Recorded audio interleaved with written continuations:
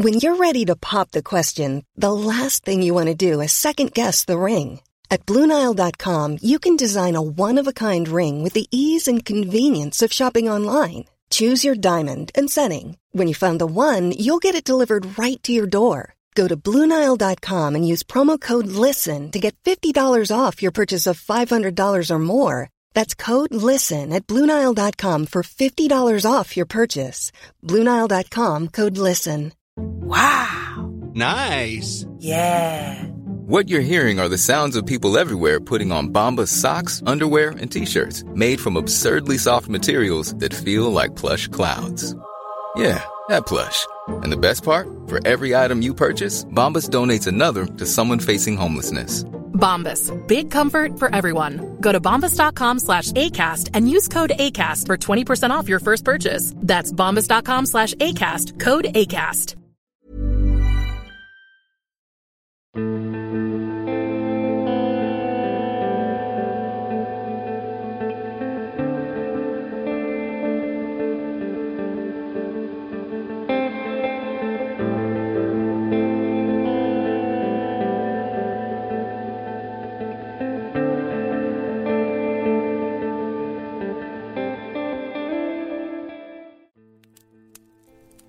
Hello everyone, thank you for joining me around the fireside tonight.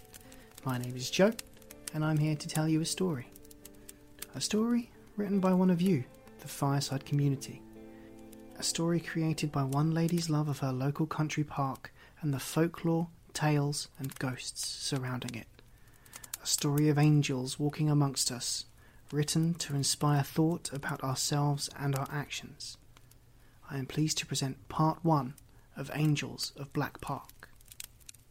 As usual, please don't forget to like, follow and subscribe to Tales by the Fireside. Every interaction truly does mean the world to this channel.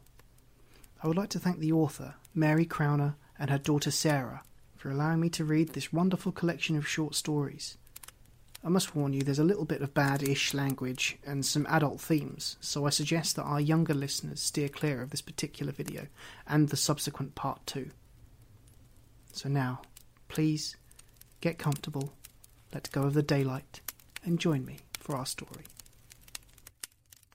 Angels in Black Park by Mary Crowner.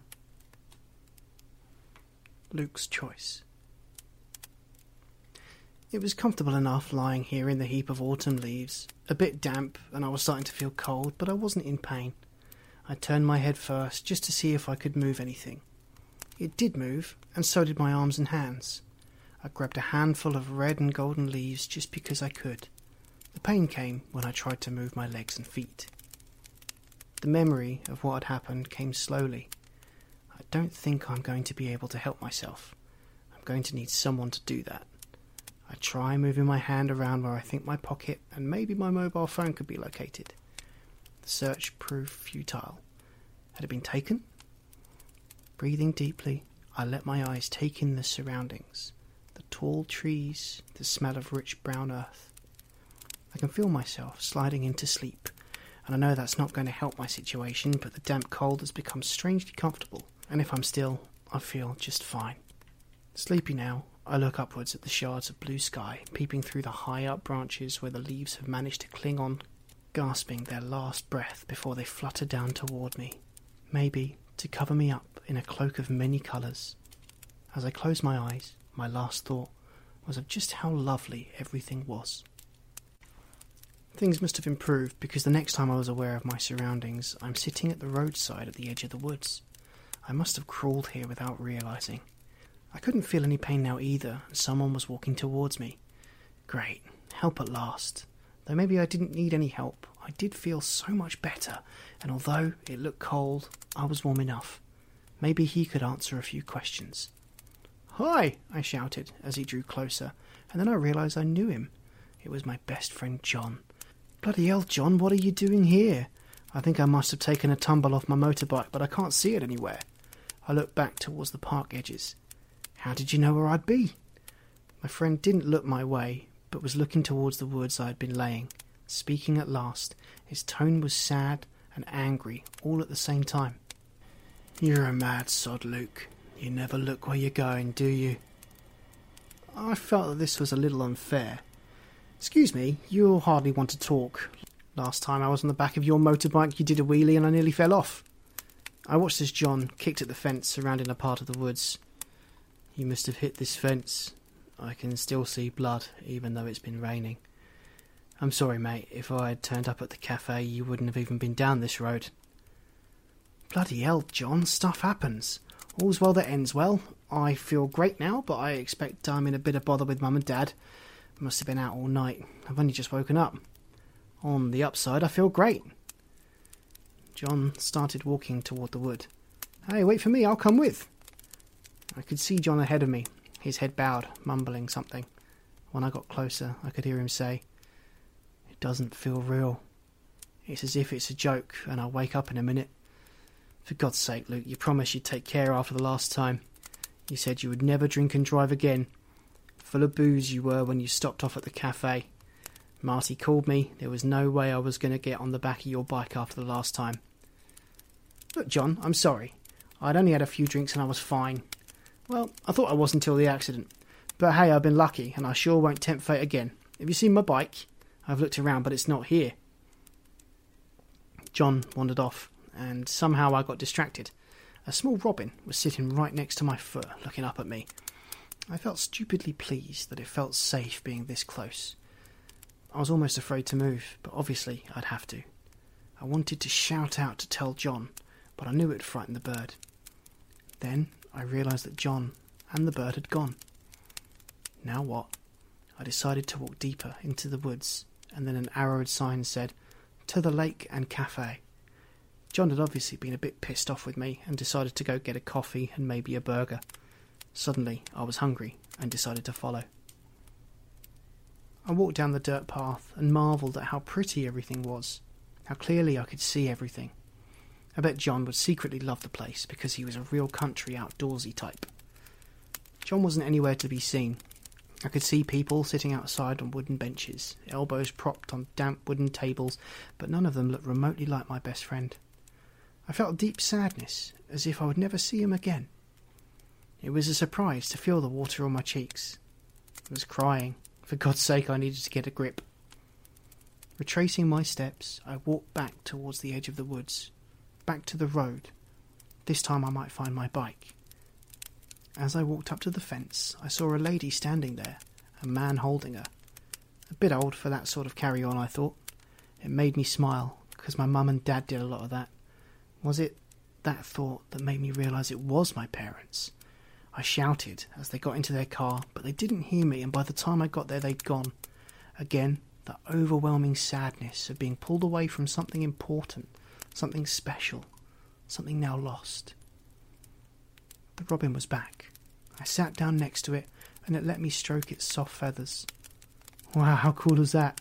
I looked up to see if anyone could see how I'd been allowed to stroke the tiny wild bird, but no one was there, no one watching me. But I didn't feel alone. I could feel the soft yellow warmth surround me, and it was fine, and it was going to be amazing. You have a choice, the voice said. Was it the bird speaking to me? The voice continued, Birds don't talk, not even here.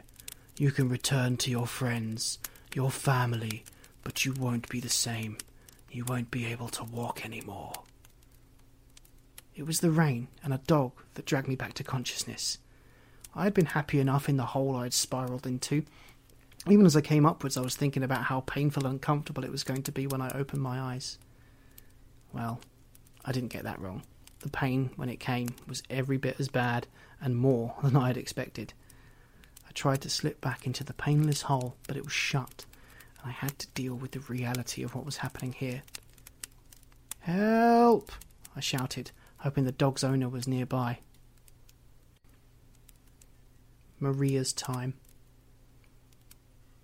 I don't come here often, not now. I've accepted what happened. I don't expect anyone to find me. Dogs have stopped sniffing, and their owners have stopped asking their dog what the matter is. The matter is me. Just dust now. I used to have a body, but it wouldn't be recognised. No one would say, Hey, that's Maria. Nor could you tell who I was just from looking at my bones. And anyway, some of my bones have been carried off between the jaws of dogs, foxes, and even rats. So unless you can see ghosts, and in all the years I've wandered around these parts, no one has seen me, run away, or asked, is anyone there? I used to have a dog, and I used to see him here in the park, but he didn't seem to sense my being here. So much for dogs' extra senses. It's not that my dog is particularly stupid either, because no dogs have seen me, or at least they'd never acknowledged me, nor even peed on me. So, you may ask what I'm doing here. Well, as I said, I don't come here very often now. I have given up expecting my body to be found and the murderer who buried me here in this beautiful park to be apprehended and punished. I come here because it's a lovely place, and I like to sit on one of the benches. I don't go very far, because I can't, but I have the choice of 4 benches. One of the benches only appeared the time before last. It had a plaque saying, "In loving memory of May, wife, mother and sister, sadly missed." I wasn't sadly missed because no one has found me. I wanted to go home and see if I could get a clue of what happened after I went missing. Did anyone report it to the police? Did the newspaper carry a story, maybe with a picture of me? Did they put it on the front page? Did the murderer ever get caught and tried, even though they never found my body? He used to visit, but he hasn't been here for ages. I tried to scare him. I held my arms up and spread out my hands, and I'd woo and wail and say boo, but it didn't do any good. He never moved, and after a while I was happier in the other place and didn't come as often. Now it seemed he'd gone. He wasn't anywhere to be seen in my other place. I'd hate that. He must surely have sunk down into the ground, past my body, and down into the darkness where worms wouldn't even go. It was time for me to forget him, because he only lived on through memories. No memory would mean no him, and the world would never see him again. It was warm today, and I decided I could remove my coat and even my cardigan. I could see a lake in the distance. I tried to walk towards it, but I didn't seem to be able to. The last time I was here, I'd seen a young man dressed all in leather. He wasn't dead, but he walked in the shadows between. I waved, but he didn't see me. He was busy talking to living people who couldn't see him. He'd been given a choice. That's more than I ever had. He had decided to return to his life. Stupid. But then, he didn't know what I knew. He had only seen and felt the merest whisper of a cloud of what was to be. Maybe having no choice was best in the end. I looked around. How was it that we didn't believe in a life after life? Crocus, daffodils, new life everywhere. Nothing here last week, and now everything. Even the place I was buried on, a cold and wet night, has growth.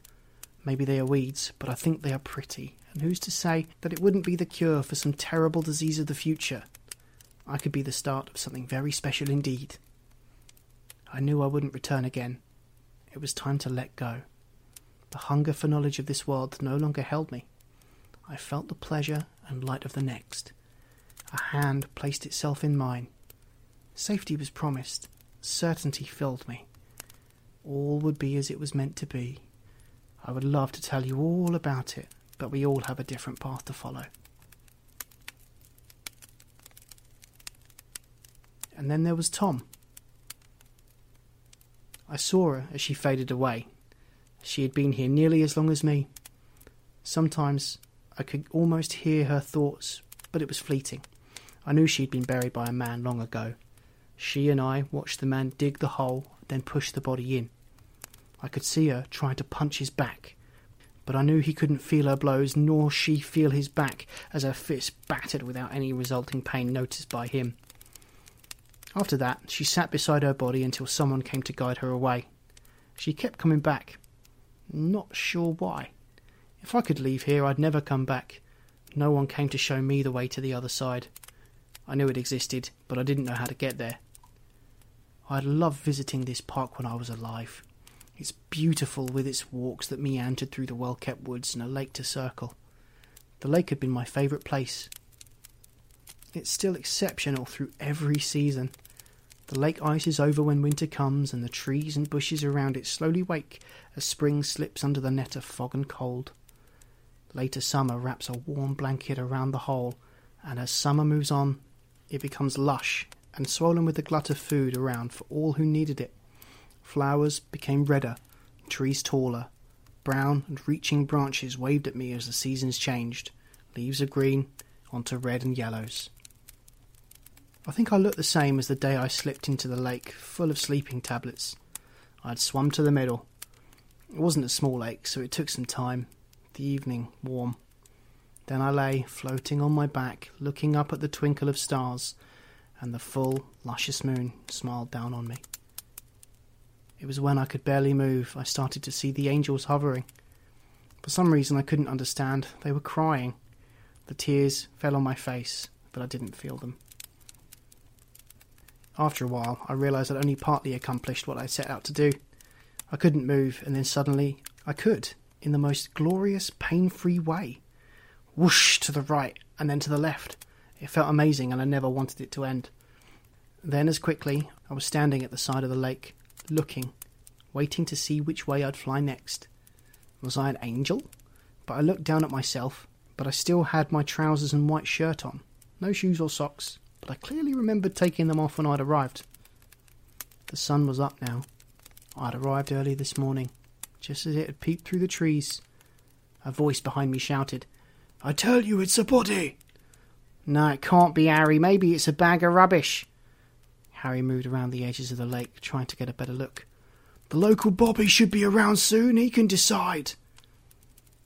I watched them both, stepping from one foot to the other, clearly undecided as to what they should do next. The one called Bert put his fishing tackle to the ground and squinted his eyes to improve his sight. It didn't work because he still couldn't make his mind up. I looked out over the side of the lake at the floating body and for the first time realised that it was me.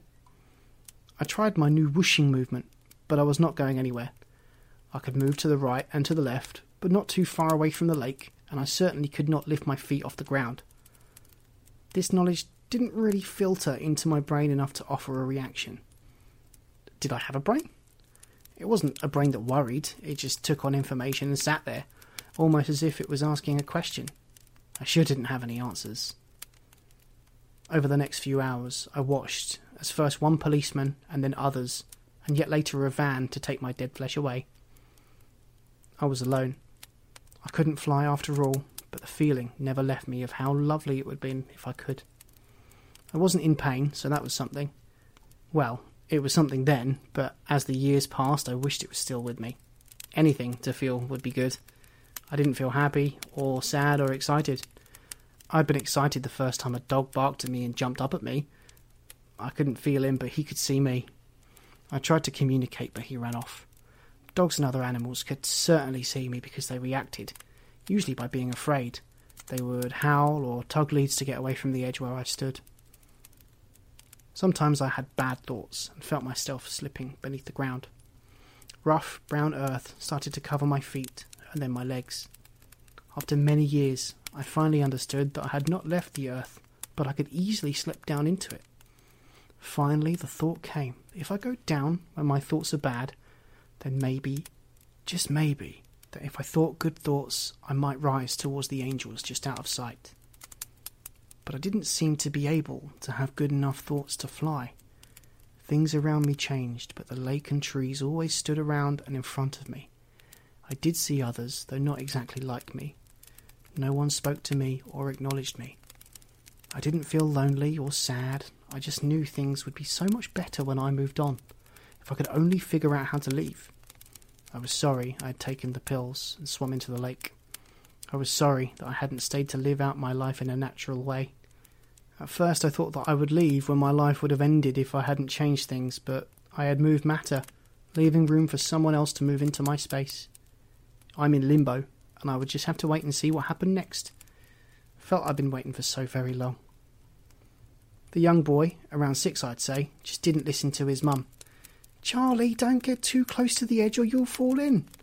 "Okay, Mum." I could see Charlie had no sense of danger. I'd seen this so many times. Somehow children seem to live charmed lives. I'd also been here long enough to know when it was not norm, when the balance of life was tipping. The wind was blowing from the wrong direction. Mum had been distracted by the small dog who wanted to join his boy to play by the water's edge. I knew everything was wrong and that Charlie was going to fall into the water. I shouted at the dog to behave so that Mum could see the danger, but the dog was also young and careless. Such a short life. Surely I could do something to help. I wondered if the boy, who was so close to death, may be able to hear me. I didn't think or wonder after that. I just acted in a way I hoped would save Charlie. Jumping into the water I'd never been able to go in since I died. I jumped up and down in front of Charlie, my arms stretched out and splashing as I went in and out, but Charlie didn't see me and fell in. The splash alerted his mum too late, and as passers-by tried to help, Charlie sank to the bottom of the lake. I stayed with him, and I was able to hold his hand until he splashed no more, and slowly came to the top, face down. I tried to turn him over to allow him to breathe, but I couldn't, and now he was smiling at me. "Hello," he said. "You look like the man in the picture." Charlie and that picture of Tom. It was quiet, very quiet. I looked at the boy and smiled, hoping he wasn't afraid. But Charlie was enthralled with me, and his grin widened even further. "Wow, it is you, isn't it?" The quiet changed, a swish here and a whoosh there. Softly at first, and then it grew, never too loud, more like whispers in a church or a library as they moved into the area around Charlie and I. Hundreds lined the edges of the lake. The sky was full of them. Beautiful white clouds of angels, all of them here for Charlie, all concerned for him. It was palpable, and I felt proud to be standing next to this seemingly important boy. Had they come to protect him, to distract him, or maybe even to save him? He looked to what appeared to be the tallest angel for an answer. No word spoken. Not one angel had anything to say, but the boy spoke. He was still excited at my presence, looking at me like I was some sort of hero. "I can't believe it's you. It can't be you because you've been gone so long. My teacher said it happened before even my mum was born. You're famous, did you know that?" Smiling down at the boy, I explained, "I can't remember much about who I was, just what happened here in the park by the lake. It was ages ago. You're the first person who spoke to me for a very long time indeed. I don't think people can see me." The tall angel spoke softly. I almost didn't hear him at first, but it was clear when you paid attention. The voice wrapped around us like a cloud. For the first time in a long time, I felt I was being touched and loved. The boy's hand held mine tighter as the angel began to speak. "Tom, we have waited for your heart to open. Many times I have come to collect you." The angel spread his arms and said, "We have all tried, but your heart had closed so tight no one could reach you until Charlie arrived, and you tried, as is your nature, to rescue him." Charlie jumped up and down, saying to the angel, "Please, please, let me tell him about who he is." The angel smiled and said, "Of course you can, Charlie." Charlie told me that many years ago, an infant school had caught fire, and that I had run into that fire to rescue the children. I'd guided many out and went back to get more until finally I lay on the edge of the fire, exhausted and badly burnt. One other person had dashed in and out alongside me. The memories came back now, and the story continued inside my head. How later in hospital I was told that none of the children had died apart from a few minor burns. All had been saved. However, the teacher who had helped rescue the children had fallen, and the smoke had choked her. Tears fell from my eyes as I remembered the details. The fear of the children, and the fact that my beautiful wife of 3 weeks had been the only person to lose her life.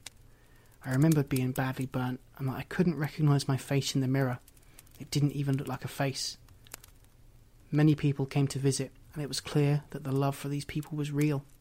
With tears flowing as one by one, I was touched gently by the mothers and fathers as they thanked me for saving their child, and in one case, their children. Each movement brought ever more discomfort. After many months and a lot of care, I recovered enough to leave the hospital. Still, the families of the rescued children came to see me, and never a day went past that someone didn't visit. It was a small village, and the fire had touched everyone's life one way or another. But I missed her so much, and the pain inside and out was more than I could bear. It was with a sad heart that I took the bottle of painkillers and swallowed the tablets within, then left home for the last time and walked to the lake. Looking down at Charlie, I was reminded of his very young age. His face looked so sad, so I smiled. "Are you all right, Charlie?" We have a statue of you in our village, and we put flowers around it every year, even after all this time. Mum said, without you, none of us would be alive. You rescued my grandmother. Thank you, Tom. Through a haze of soft light, I could see Charlie's mother crying, people around her offering condolences. I looked over to the tall angel and asked, "What about Charlie? Will he be returned to his mum?" The angel touched Charlie and said, "His circle is closing. He must come with us." I felt the ache of being aware of my past, but still made the decision. I will stay and leave when he is ready, if that's possible. She'll have such a sad life. It's so hard to live without someone so precious. The angel looked at me and sighed. "Do you really believe you can make a deal with angels, Tom?" In the event, it wasn't in my gift to barter a resolution. My wife wrapped her arms around me. She was all I'd ever wanted. The world and all its problems fell from my shoulders, and everything was as it always meant to be, slipping away into the comfort and warmth of the next world. It didn't matter anymore. The tall angel called Edward, and the boy Charlie. The tall angel stood next to Charlie as the others left. "Will you come with me, child?" Charlie looked towards his mother and said, "I can't. Mummy won't allow the thread between us to break." "It's irregular, but not impossible." The tall angel, who said his name was Edward, smiled and sat next to me on the bench. "I'm going to change the world around you for a moment, Charlie. Is that okay?" "What will you do, Edward?" "Stop the world." Edward closed his eyes, and everything, including the people around me, slowed and stopped. Nothing moved. Leaves that had been falling were now suspended between the tree, branch, and earth. People who had been walking, talking, or eating stopped. It looked very funny, and I started to laugh. I stopped when, looking to the right, I saw the tears frozen on my mother's cheeks. Poor Mummy, she was so sad, but I really did want to go. 5 years had been the span of life agreed, and unless I asked for more, then the circle would close. I wanted to go, but Mum was so unhappy. I knew I wasn't supposed to have seen that pain on her face. I'd been so excited at meeting my family's hero. Somehow I found myself betwixt and between, and now I was waiting to see if my beautiful angel could help me. Edward was pointing to an old man sitting in a wheelchair nearby. A younger woman was standing behind him, her face worn and tired. It looked so strange in the standstill world to see the old man's head move and look towards us. "The man is about to die," said Edward. "He doesn't want to. Do you, Ned?" The old man that Edward had spoken to looked at us. I could see he was tired. His light that is all around us was fading, and the colour was a dull grey. "I owe the world much," said Ned. "I need to return. The prayer I've been repeating is to let me live longer to atone now. Give me the strength to make a difference. The knowledge I have after living my life could be a force for good. Suffering avoided, some wars stopped." The old man looked toward Edward. "Are you offering me the shell of Charlie's body? I can't see how that would make a difference. I'd forget all I know, surely." Edward smiled gently at Ned. "What I propose is rare, but has happened in the past, when conditions are set and the world is waiting for something special. It won't be easy, Ned, but you'll be given gifts and an unexplained, to you anyway, knowledge of life and how to make a difference." Ned looked at me. "What do you think, Charlie? Would you be willing to help me if I promised I'd be a good man this time?" "I want my mum to not be sad.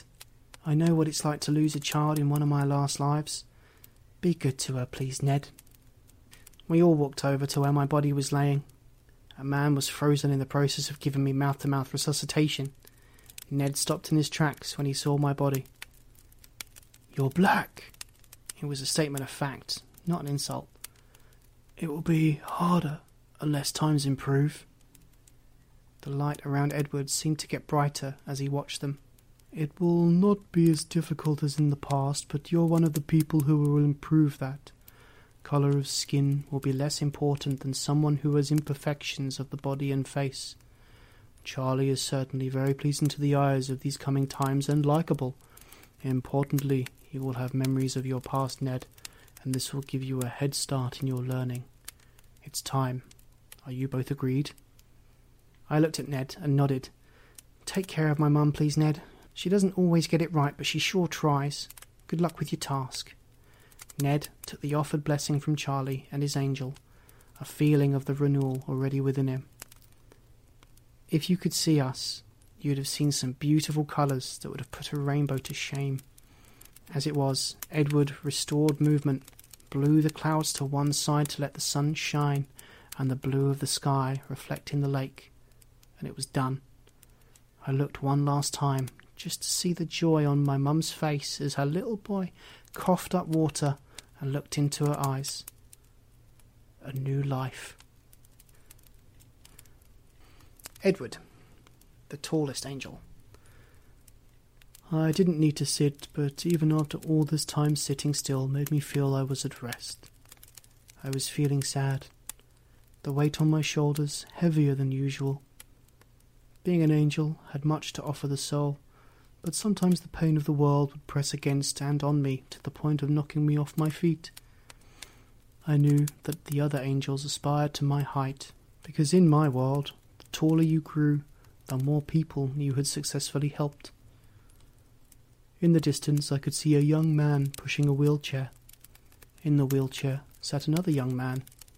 Even from here I could sense his longing to leave this world. Somehow he seemed to know that 2 pathways had been offered here, and he was now looking for a way out of a decision made without, what he believed, had been enough thought. He was prepared to do a deal, but he had no idea how or if it was possible. Just a glimmer, just a small but bright white light drawing him close to a path. My path.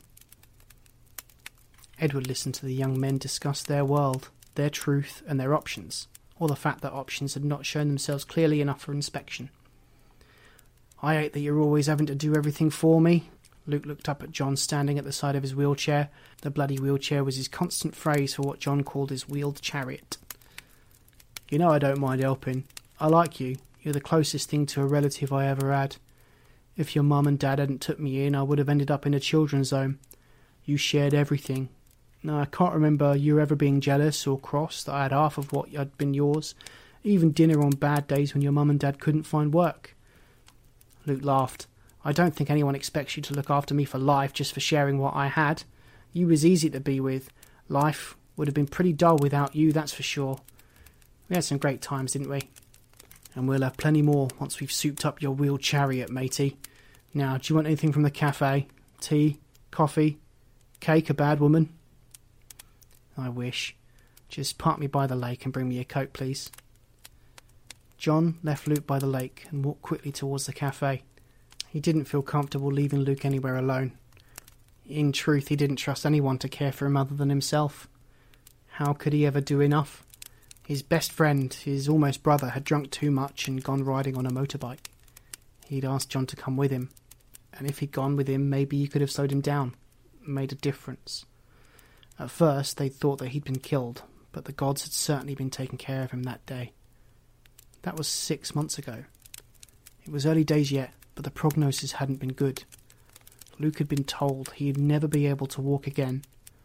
I was sure, with help, that he would surely improve, and even if he didn't, I was more than happy to be his constant companion. After all, we'd always been together since his parents had been found dead of an overdose. He'd been 6. He and Luke had been friends since starting infants, and their mums had gone to school together when they were kids. My mum had been diagnosed with motor neurone disease. My parents seemed to think that the best way to fix this was to die in each other's arms before the illness started to show. It seems they forgot about me. Luke's mum and dad had taken me home and in time adopted me. Luke and I fell into brother mode immediately, and our friendship was, and is, as solid as it always would be. I just had to convince him of that. Feeling stronger and even more resolute than I had for some time. Funny how that can happen for no reason at all. I listened to John's thoughts. Angel ears could hear anything and everything they wanted, including thoughts. I knew the story, of course, but it wasn't quite what John thought. I sat next to Luke and touched his arm, allowing us to connect. "Hi, Luke. Do you remember me?" Luke couldn't believe it, but a red robin sat on his knee. I wondered if the bird knew I couldn't move, so felt safe sitting this close. Then I remembered the last time a robin appeared to talk to me. I looked around to make sure I was alone. I didn't want to add to my disabilities by talking to a bird, or worse, to myself. "Have you come to give me another chance to die? I would prefer that to this." I touched my legs, but then thought I should be careful or the bird would take fright, but it didn't. "You're just fine. It will all be fine in the end, you know," said the bird. Or at least I was sure it did speak, but found it difficult to believe my own eyes. Looking around, I checked to see if anyone else had noticed, but no one was interested in looking at me. It was just the boy in the wheelchair. "You still have choices," said my bird. "You could get better, and your friend could end up in a wheelchair in your place. You could look after him. Would you prefer that?" Good grief, no, I would not. It's my own fault I'm here, not his. I just don't want to see him wasting his life caring for me, and he will. He's a fantastic person who'd never let me down. We all love him so much, and he never complains about anything in spite of what happened to him. He's always been so positive. Without him, life would have been very dull. The bird looked toward the cafe and watched Luke's friend approach them. "He loves you very much and wants to care for you. If you're not around, he will change. Life won't be what it was meant to be. Trust me when I say your lives are linked, and as one needs the other, so you will both be in the right place to help. Smile, Luke. Be happy around him and wait for a time when he needs you." As I flew away, I wondered if I had presented myself in my angel form, it would have been more believable than a talking bird. I had found, over time, that each human had a different expectation of what could and couldn't happen between time. I watched as Luke and John laughed at the antics of two small boys licking each other's ice creams. I knew it would be all right for them, and that they would always see each other through the bad and so much more of the good times. As Luke's spirits lifted, so did mine. Sometimes happy endings were not as you would expect, but no one carries more than they can handle, and I and the other angels are always waiting to be asked for help. Just ask. The end of part 1. Good night.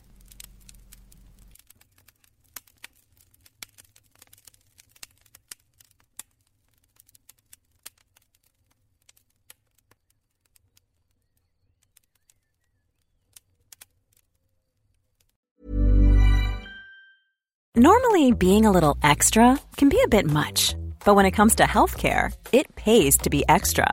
And United Healthcare makes it easy with Health Protector Guard fixed indemnity insurance plans. Underwritten by Golden Rule Insurance Company, they supplement your primary plan, helping you manage out-of-pocket costs without the usual requirements and restrictions like deductibles and enrollment periods. So when it comes to covering your medical bills, you can feel good about being a little extra. Visit UH1.com to find the Health Protector Guard plan for you. Hi, I'm Daniel, founder of Pretty Litter. Did you know cats tend to hide symptoms of sickness and pain? I learned this the hard way after losing my cat, Gingy. So I created Pretty Litter, a health monitoring litter that helps detect early signs of illness by changing colors, saving you money and potentially your cat's life. Pretty Litter is veterinarian developed, and it's the easiest way to keep tabs on your fur baby's health right at home. Go to prettylitter.com and use code ACAST for 20% off your first order and a free cat toy. Terms and conditions apply. See site for details. Hey, it's Paige DeSorbo from Giggly Squad. High quality fashion without the price tag. Say hello to Quince. I'm snagging high-end essentials like cozy cashmere sweaters, sleek leather jackets, fine jewelry, and so much more. With Quince being 50 to 80% less than similar brands.